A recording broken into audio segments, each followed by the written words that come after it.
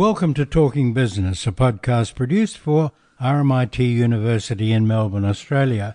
I'm Gary Barker. And I'm Leon Gettler. And this is episode 46 in our series for 2016, and indeed the last one for this year. And today's date is Friday the 16th of December. And Leon, we're talking to Colin McCabe of Red Hat this week about security and the impediments companies see in moving to mobile technologies. That's right. He's going to be talking to us all about how companies can shift to mobile technologies and what is involved in that. Red Hat's been around since 1993. It's a great firm and huge experience. Got 4 offices in Australia. So now let's listen to Colin. Red Hat, which was founded in Raleigh, North Carolina in 1993, is one of the great names in technology, with the added imprimatur of leading the open source movement, mainly promoting Linux, the software originally developed by the Finnish engineer Linus Torvald that sparked a global cooperative movement that is still very vigorous. Red Hat is now a multi-billion-dollar company with offices all over the world, 4 of the many in Australia, where Colin McCabe is Director of Consulting and Training. We're talking to him in this session about some of the factors hindering the now very necessary transition of companies into mobile technology. He cites cost, security, and back-end integration as the impediments that companies have reported and that are seen in the 2016 Red Hat Australia-New Zealand Enterprise Mobile Index, results of which open our discussion. Some of the key things which came out, and not really as much of a shock as just reiterating what I think a lot of people know, is that most organisations do have some sort of mobility, enterprise mobility computing platform in place. But at the same time, these seem to have been grown organically inside of organisations. In fact, most organisations, I think about 59%, said that they don't really have a measurable ROI on what they're doing with their mobile strategy, which is interesting because they also, at the same time, we have about 85% of organisations who we surveyed said that one of the key drivers for their business is to have a compelling ROI in any business cases. And so that discrepancy tends to suggest that we've gone ahead with these mobile applications and devices, but we really don't know what they're going to do for the business. And yet organisations are still willing to invest in these without that clear ROI. So that's one of those key findings, I suppose, that without really understanding what that return on investment is going to be up front, the strategy application sort of seems a little bit less than ideal. So that's I think one of the key strategies. Colin, I have to ask you this. I mean, security would be the key risks with a lot of these users. I mean, how is this addressed? Well, security is, it's an ongoing risk for all IT organizations, and users with their mobile devices bring definitely a new set of challenges. So if you think about IT security as being sort of like the old castle strategy, where you have your moat, which is your firewall, and you have your big ring defenses, and then you have your internal defenses. All those things still apply. It's just where do we put that boundary in terms of the defense mechanisms. So we are seeing quite a few organizations say if you want to use mobile devices, you have to comply to a corporate standard on your mobile device. And also the way that data is being transferred back and forth between the internal security areas and the external is also having to be really looked at. So there's a lot more scanning of what's going in and out of that data, and we see a lot more two-factor authentication starting to occur. But isn't it a reality that that risk becomes even more pronounced now with bring your own device policies? Yeah, absolutely, and it's an ongoing challenge, and especially when we start to look at bring your own apps as well. So bring your own apps, bring your own devices. They bring two similar but different security challenges. So bring your own application is effectively saying that we have an app which is going to communicate to our corporate networks without the IT organization being aware of what's going on. And we see a lot more bring your own app actually starting to occur. So it is upping what the IT security folks have to do. But we're also seeing with the bring your own device, other apps running on that bring your own device, which may not be the corporate supplied app, and that brings challenges as well. So when we look at that, we also have to start looking at penetration testing in terms of that human element as well. So are people having strong passwords and two-factor authentication on their mobile phones, more than just a 4-digit number, for example? What is the policy if you lose your mobile phone or your mobile device? How long does it take before IT is given permission to, wipe the phone or wipe the device, and those sort of things. The penetration testing and the social phishing, we're actually seeing a lot more concern around that, and people actually having their details given away through a phishing mechanism, which allows people to start looking at how they can actually access and enter that sort of castle wall as such to get inside. Now, the Internet of Things, does that add complication? The guy who has got his car talking to the service centre and he controls that through his iPhone, is this going to put more holes in the cheese? Well, it potentially can, but those are generally pretty secure communication mechanisms. So they're private key exchanges, and so looking at how do we hack those private keys, it's actually a difficult thing, and the data which is being transferred is not really, shall we say, of high value to hackers. Data about how good the car is performing and things like that. So those private key exchanges and requiring authentication to do that is very, very, very important, as is making sure that the people who are using the third-party devices are also using a secure method of communicating. Now, I have to ask you about back-end integration. I mean, one of the issues that a lot of organisations find is that they struggle to make the mobile apps work seamlessly with the legacy of back-office operations. How is that addressed? Look, absolutely. That's probably one of the largest challenges people have. Over the last 20 years, we've gone from very large back-end systems on mainframes, for example, through to the client-server view, and now we're at the mobile view. But those big back-end business applications like SAP and some of the ERP and CRM applications were never designed for today's technology landscape. So one of the things is people are putting in an intermediate layer. So something like a Red Hat Sectional mobile application platform actually can sit in between and decipher, I suppose, what you'd consider as more of a green screen view of the world to actually make it something which is mobile ready.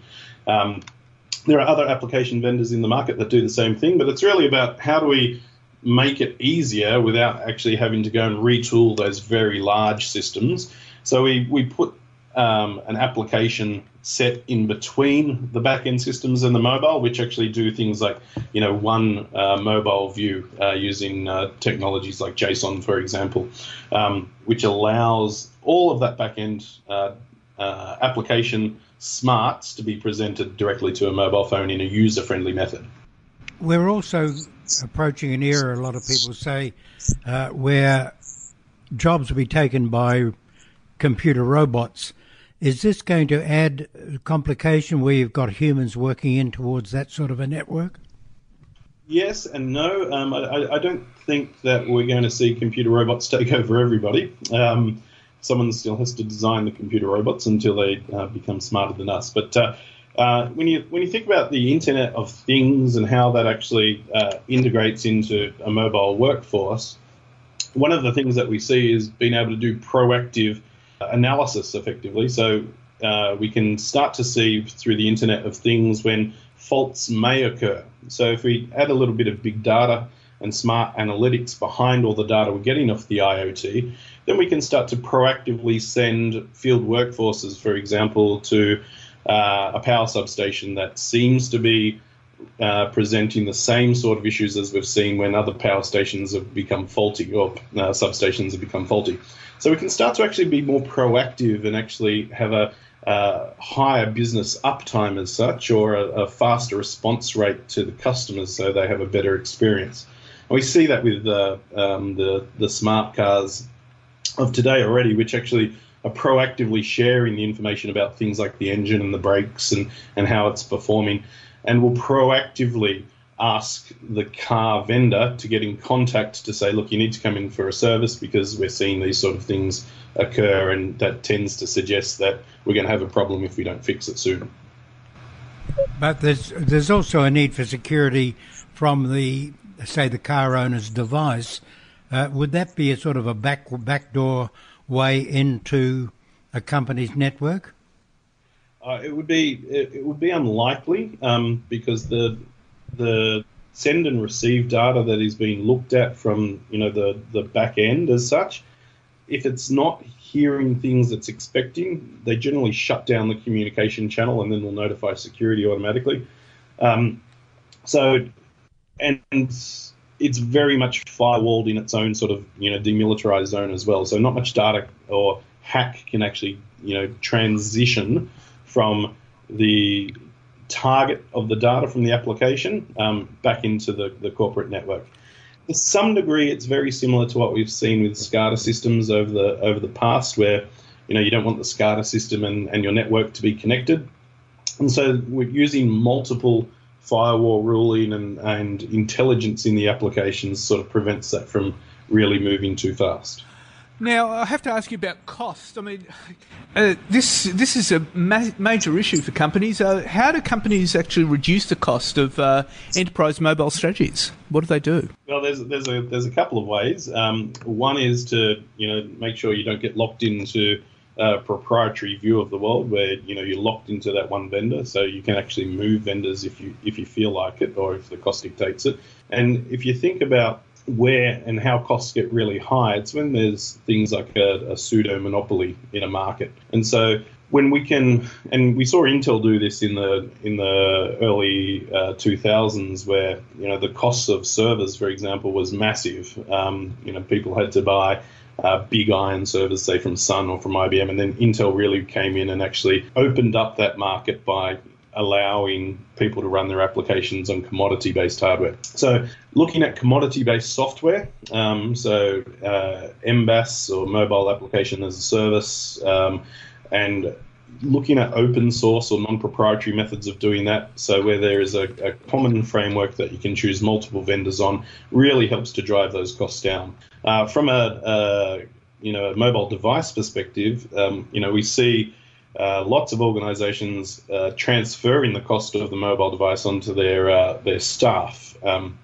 Although, looking at that, we also see, I think it was something like 55% still buy mobile devices for their companies, but there are some ways around that. But really, the key thing is around lowering that cost of almost that middleware solution that sits in between the big iron and also the mobile device. We also see a lot of movement towards software as a service. So things like Salesforce, et cetera, really come with that pre-made mobile application view. Colin McCabe, thank you very much. I think it's obvious that the great thing about change is that it keeps changing. Thank you very much, Gary. Cheers. Well, there you go. Pretty good advice, I think. And companies, mobile is the big thing, of course, as we all know, becoming increasingly so with payments and this sort of thing. I think, yes, and I think it's going to be inevitable. We're going to be moving to that. Companies can't ignore it. And now Dr. Shane Oliver of AMP. Shane Oliver, it's been a volatile year for markets in 2016, and it's all been guided by the politics of what's happening. What sort of outlook do you see for 2017 for the market? My view is that 2017 will be a reasonable year for investors. To some degree, you could say it's a bit of a continuation of what we've seen over the last few years, with global growth still being a little bit subpar compared to what we saw prior to the GFC. Monetary conditions still very easy, but at the same time, we've actually seen a pickup in leading economic indicators, such as the business surveys that are released each month, what economists call PMIs, that in recent times they've actually picked up, which is very different to, say, a year ago. So when you put all those things together, and then when you overlay on top of that the prospect of fiscal stimulus coming out of the US under Donald Trump, my feeling is that it should be a reasonably good year.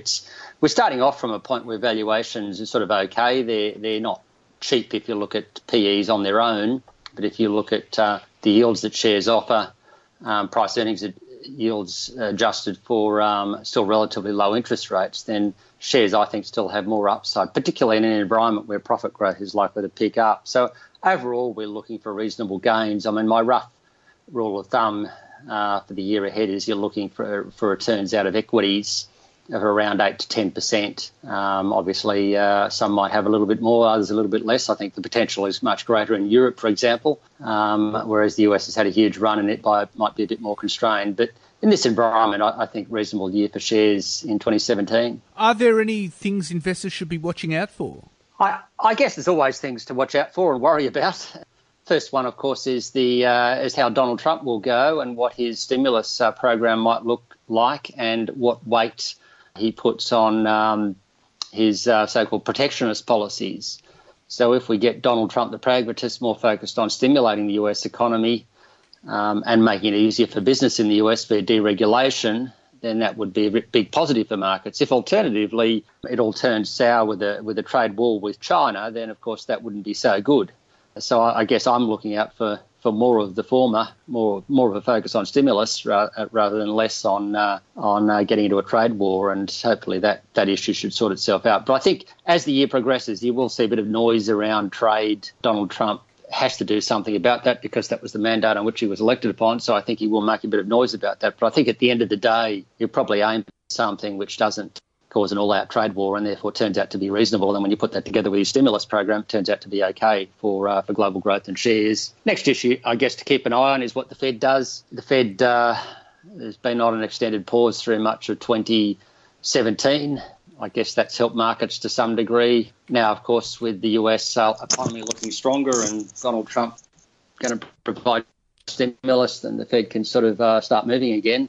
And so we'll see a few Fed rate hikes through 2017 as the year goes by, and that could cause a bit of volatility. But I think at the end of the day, US interest rates will still end up being very, very low. Another issue, of course, is the European elections through the year ahead. We've got, starting in the Netherlands, an election in March, then in France in April and May, then, of course, later in the year in September in Germany. And, of course, the focus there is on how the so-called populists will do, the Le Pens of the world, and whether success on their front might lead to a breakup of Europe. My feeling is that, as we've seen, for example, in Greece, that the populists will probably do okay and make a lot of noise. But I don't see, for example, Le Pen taking over in France. France is too much of a centrist-oriented country to see that happen. So I think she might make the first round of the presidential election, but I don't think she'll make the second round. But nevertheless, that Eurozone breakup risk issue will probably remain with us as we go through 2017. That'll be something that causes periodic volatility, as it has over the last couple of years. And then finally, the big one for us is what China does, whether their economy slows down. I think they'll probably continue to muddle through. And then, of course, locally, we've seen a soft sort of end to 2016 in terms of Australian economic growth. My feeling is it will probably pick up, but there are risks around that. Shane, of course, the big question is what's happening with Australia's growth. Last week with the GDP figures, it was down around 1.8%. We hadn't been down that number since the global financial crisis. There are warnings from certain quarters that we could be headed for recession. What's your view about that? There's certainly risks there, but I think that growth will bounce back in the December quarter. So we've seen a contraction of 0.5%, taking the annual growth rate down to 1.8%, the lowest since 2009. But there was a bunch of odd factors that sort of combined to give us that very weak reading in the September quarter. There was heavy rainfall, which affected construction activity, both housing and non-dwelling construction. That will presumably have come to an end, and we'll see a bounce back in construction activity. There's ongoing strength in state capital spending, capital works, particularly New South Wales, Victoria and the ACT. So that will see a bit of a bounce back. Recently, we've seen stronger retail sales, so we'll see consumer spending bounce back. And finally, we've got ongoing completion of various resource projects, which will lead to a pickup continued pickup, notwithstanding the fall in the September quarter, pickup in resource export volume. So I think all those things will see a return to growth. The main issue, I think, will come later in 2017 as the housing construction cycle does finally turn down. And by then we'd hope that mining investment has stopped falling and the two will sort of offset each other. But that's an issue for later in 2017. The issue is also general investment, non-mining investment. I mean, where do you see that having? Non-mining investment certainly has been disappointing. At the moment, all there is signs that it's stabilising.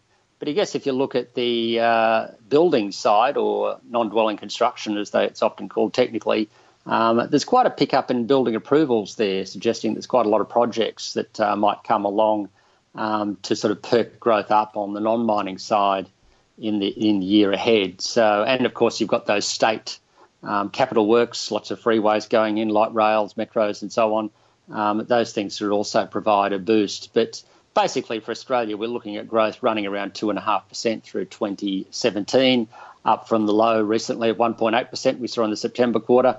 But a long way from boom time conditions, but not a recession. Do you see it picking up further from that, looking ahead to 2018? Well, hopefully it will pick up in 2018 and we'll see growth back around the 3% level, which of course used to be the Reserve Bank's own forecasts. But we've seen over the last 5 years ongoing disappointment on that front. We get a perk up in growth, looks very good, looks nice and rosy, and then suddenly we slide back down again. The one thing that will be a big positive going into 2018 is that I think the mining investment slump will have come to an end, and that's been knocking about 1 percentage point off economic growth. So in other words, were it not for the mining investment downturn, growth would have been, say, over the year to the September quarter, rather than 1.8%, it would have been 2.8%, for example. So that drag will start to come to an end as mining investment stops falling. But there is an issue there, and it's obviously affecting federal government finances. It's also affecting the inflation rate, this sort of constrained growth, and that could lead, of course, to the Reserve Bank cutting interest rates again as we go through 2017. There's some talk of the Reserve Bank finally getting around to hiking interest rates and joining the US. But I take it you would see that more as a 2018 story. I think a rate hike in Australia is well and truly a 2018 story. The US economy is a lot stronger. For example, if you take their unemployment rate as officially measured, it's 4.6%. In Australia, it's around 5.6%. So they've got a stronger labour market, particularly so if you look at what you call underemployment. Their underemployment rate is about 9.5%, people who are either unemployed or are working but want more hours, whereas ours is close to 14.5%. So we've got a lot of people who may have a job but want more work. They're underemployed, in other words. So there's a lot of spare capacity in our labour market, which tells us that our economy is a lot softer, that wages pressures in Australia will remain a lot weaker than they are in the US, and therefore a rate hike in Australia is a long, long way away. In fact, my feeling is that 2017 is more likely to see a rate cut than a rate hike. And that's simply because the Reserve Bank is probably going to revise down their inflation forecasts again and see it take even longer to get back to the target inflation zone. Well, Shane Oliver, thank you very much for your insights for next year, and thank you very much, and wishing you a fantastic Christmas. My pleasure. Great to be talking to you through the course of 2016, and look forward to speaking again in 2017. Thank you very much, Shane. So, what do you think of that, Leon? Well, I thought it was really important. He gave us all the tips about what to expect next year. It's going to be very interesting to watch. And let's see how much it comes true. Yeah, it's not only going to be interesting, it could be worrying. Things aren't looking too good. The news, Leon? Well, Gary, of course, the big news this morning was that the Fed raised interest rates for the second time in 12 months to up 25 basis points. It's now going to be somewhere between 0.5 and 0.75%. Yeah, pretty low. And Janet Yellen is forecasting another rise next, not forecasting, but hinting another rise next year. Well, the most interesting thing will be, of course, see how President-elect Trump responds to this, Gary. Yeah, and how the country responds to President Trump when he's president. That's right. And indeed, his shock election as US president has shaken up the outlook for shares next year and could plunge the US into recession by 2019, according to Legal and General Investment Management. Strategist Lars Krekel said Trump's election had introduced more risk into stock markets, with the outlook for shares now looking much more volatile. He factors in dollar appreciation of 10% following the Fed's increase that would reduce earnings growth back to 12%, and higher corporate bond yields, which would bring it down to 10%. But he warned this short-term party, as he put it, for stock markets could come to an abrupt end with US recession a possibility in 2019. An LGIM economist, Tim Drayson, said Trump's tax cutting, free spending plans at a time of low unemployment risks the US economy overheating, causing the Federal Reserve to hike rates and prompt a nasty downturn at the end of the decade. And Drayson said that Trump's plans were radical, but it remains to be seen how much change he could actually get past Congress. Indeed, he's doing a lot of talking. He isn't exposing himself to media questions either. No. Just tweeting. That's right. He's been avoiding press conference. He hasn't given a press conference since July. In fact, 2017 is going to be a real cliffhanger of a year because Trump is untried. You've got Brexit. You've got possibility of Marine Le Pen in France. Won't win, but will have an effect. Yeah, as Shane Oliver said, there's a whole lot of factors coming into play in the market. So let's just see what happens. Now, to Australia, and bad news for retailers in the lead up to Christmas, Gary. Australian consumer confidence has nosedived, falling a sharp 4.4% in the week ending 11th of December to reach its lowest level since May. Just days after last week's disappointing gross domestic product figures showing the Australian economy had slowed to 1.8%, triggering forecasts of recession, the ANZ Roy Morgan Consumer Confidence Survey found that confidence in economic conditions over the next 12 months has plummeted 11.7%, bringing that part of the index to its lowest level since February. That's the biggest drop in a long time, isn't it? That's right. Now, Australian consumer sentiment has also plummeted to an 8-month low on the back of data raising concerns about the country's economic outlook. The Westpac Melbourne Institute Index of Consumer Sentiment fell 3.9% from 101.3 points in November to 97.3 this month. That's the lowest level since April this year when it printed 95.1. And there's now a clear majority of pessimists over optimists, with the index down 3.5% compared to a year ago. Yeah, and it's largely because of the uncertain politics in the place. That's right. And more worrying news, Gary. Trading conditions have fallen to their lowest level since April 2015, raising more concerns about the fragility of Australia's economy following last week's September GDP report. The National Australia Bank's latest monthly report measuring business conditions, combining trading conditions, profitability and employment sub-indices, fell to 5 in November. Like most economists, NAB chief economist Alan Oster expects the economy to rebound in the fourth quarter.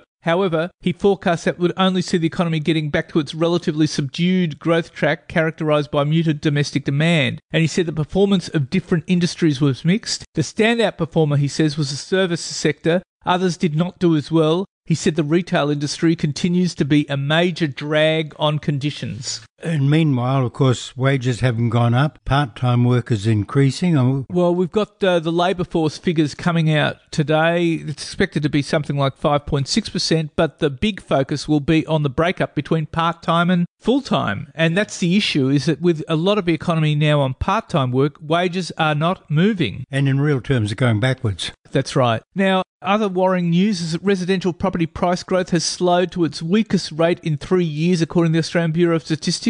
The September quarter figures released yesterday show residential property prices rose 3.5%, the lowest growth since the March quarter in 2013. And meanwhile, we started to see discounting in apartment prices in Melbourne. Indeed. And there's a lot of discounts going on in shops at the moment. I mean, it's like I'm walking around shopping centres and I'm seeing lots of sales and I'm thinking, it's Boxing Day already. Things are desperate for retailers at the moment. Now, Gary, the Corporate Cop says its new artificial intelligence software will focus on fake news on social media, boosting stocks that don't deserve it and manipulating the market. Australia's Securities and Investments Commission Chairman Greg Medcraft told the Australian Financial Review this week that the software would target rogue market behaviour and focus on people putting out fake news on social media. Now, the issue of fake news, of course, has been critical in the wake of the role it played in the 2016 US presidential election. And for investors, telling the difference between what's real and what's made up is critical when they're deciding where to park their money. And Mr. Medcraft told the AFR the threat was real and the aim was to use the data analytics to more accurately predict market movements while detecting market manipulation and criminality at the same time. And it isn't only fake news, it's the cumulative effect.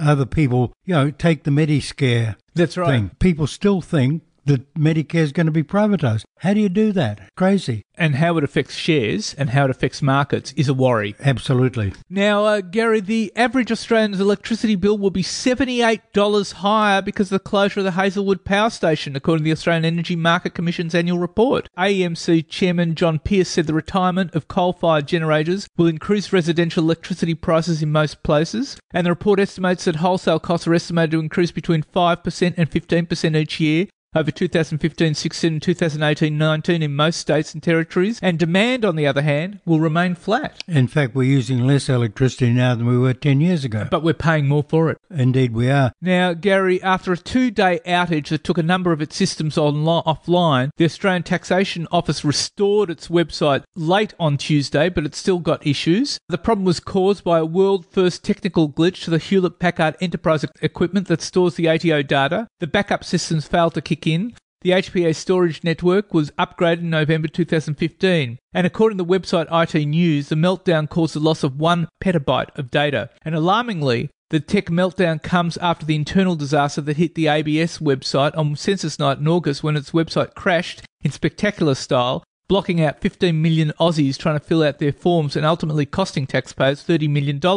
And the tech disasters, Gary, come in the wake of budget cuts to both the ATO and ABS and raise questions about the ability of government departments to run modern online services to the public. Well, if you haven't got the people, how are you going to run it? Indeed. Now, to corporate news, and this is interesting. BSG Resources, the Guernsey-registered mining arm of Israeli diamond billionaire Benny Simetz's business empire, is preparing to file a lawsuit against Rio Tinto on its alleged contribution to the loss of BSGR's mining rights in Simandou, Guinea. And in its letter to Rio Tinto's Chief Executive Officer Jean-Sébastien Jacques and Chairman Jean Duplessis, BSGR's lawyers say that unless there's a satisfactory response by January the 3rd, the company will launch legal proceedings, and the case, which will be launched in the English High Court, could see BSGR pursuing Rio Tinto for billions of dollars. And BSGR is alleging it discovered facilitation fees, bribes paid by Rio to its controversial political advisor in Guinea, Francois de Combray. And BSGR claims these payments prove the Australian miner induced the government of Guinea to breach its agreements with BSGR. Now, the bad blood between Rio Tinto and BSGR goes back to 2008 when the then Guinea dictator Lansana Conté stripped Rio of the rights of the northern half of the Simandou iron ore deposit and handed them over to BSGR. And this was reversed in 2010, and Rio got the rights back when opposition leader Alpha Condé assumed the presidency. And Rio paid $700 million to resolve its dispute with Guinea over Simandou,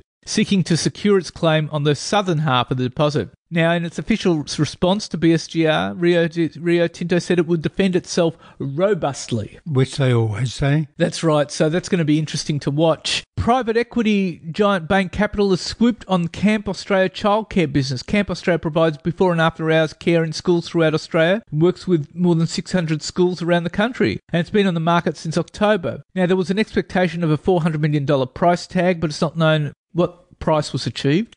Bain has been pushing into this space for some time. It acquired childcare business Only About Children from founder and chief executive Brendan Mackesy in October, and it's also been putting up an investment in US childcare outfit Bright Horizons. Interesting that the investment, a lot of this clever investment money is going into A, childcare and B, aged care. Yeah, I mean, these are the two growth areas of the economy. Now, Australia's largest gas infrastructure business, the APA Group, has expanded into solar, striking a 12-year power purchase deal with the West Australian energy provider Synergy. The contract will see the development of a 20-megawatt Emu Downs solar project, which is near APA's existing 80-megawatt Emu Downs wind farm acquired in 2011 as part of a $15 million WA project. And APA is receiving $5.5 million of funds from the Australian Renewable Energy Agency, and construction of the project will begin in January. Just quietly, despite the lack of government support, renewable energy is growing quite quickly in Australia. It is. Gary, Macquarie has thrown a spanner into the works of Tabcorp's planned takeover of TATS,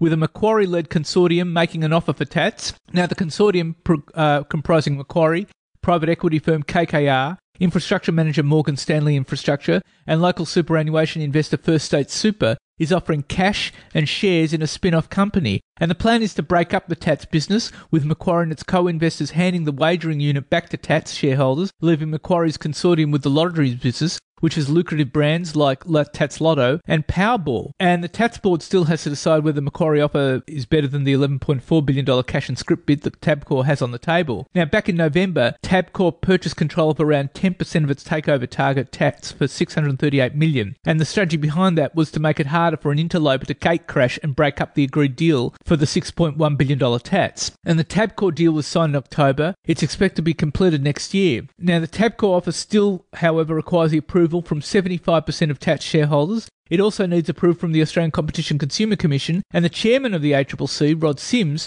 had told The Age at the time that the Tabcorp-Tats merger raised what he said was major concerns, and he said there's a lot of overlap between the two companies. So he wouldn't be against the breakup? No. It's something for shareholders to consider, so watch that space. And finally, Gary, Media and APN are planning a merger which will create a company with 8,985 digital screens, 63,200 static types and 8 online platforms in Australia and New Zealand in a range of formats including roadside billboards, retail, airports, offices and railway stations.